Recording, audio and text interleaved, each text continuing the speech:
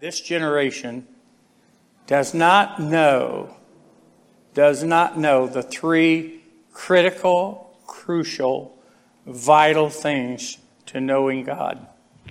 They just don't. They do not know. They know the God of their preacher. I'm positive that you would say, well, our preacher preaches grace. I think you'd say that. You hear it enough. I think you would say that. But do you know God for yourself? The Apostle Paul, after 30 years of preaching in the book of Philippians, said, oh, that I might know him. You know, there's not a day that passes except I say that to the Lord. I want to know you deeper, stronger, more intimately. I want to know you. The God of their traditions, you know the Catholic tradition, the God of their mothers, the God of their customs, but they don't know the God of the Bible, the eternal, awesome, almighty, sovereign, omnipotent, unapproachable, incomprehensible, invisible God that dwells in light that no man can approach. Religious people are on a familiar plane with their God. And you can tell by the way they conduct their talk, their walk, they do not know the eternal God. They just don't. This religious crowd knows nothing of sin. They don't smoke, they don't chew, and don't run with girls that do. They're just, some of you base your whole religion on things you don't do. And it's all a lie because you've done it in thought, word, or deed. It really is. I think about what a liar I have been for so many years in religion. Acting like I wasn't like all of us are. You ever think about that?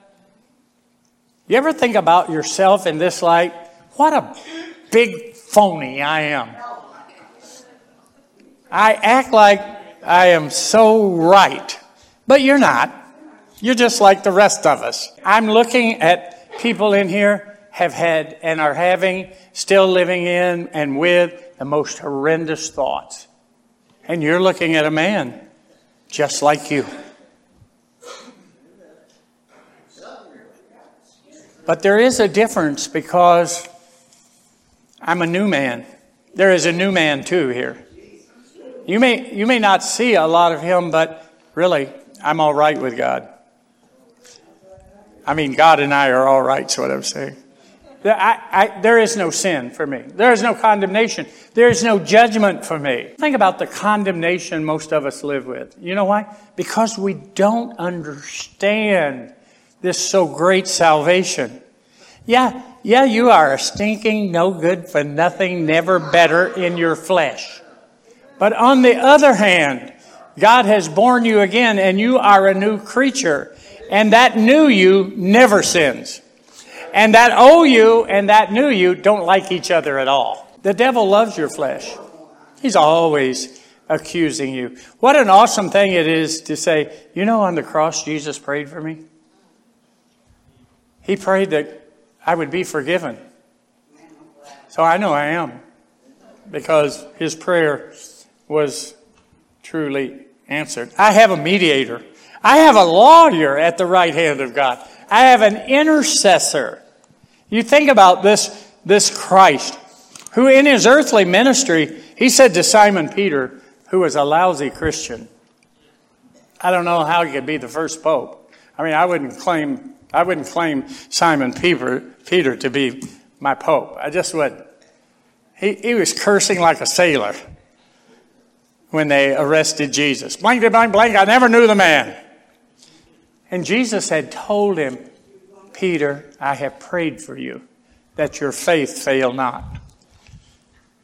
And you know what? Peter, before that rooster crows, you will deny me 3 times.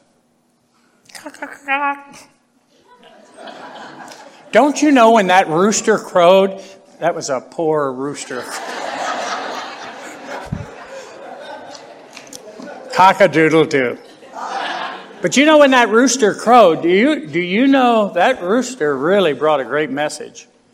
Don't you know Simon Peter's heart sunk? The man God had prayed for, the one that Christ had died for, I prayed for you, Peter, that your faith fail not.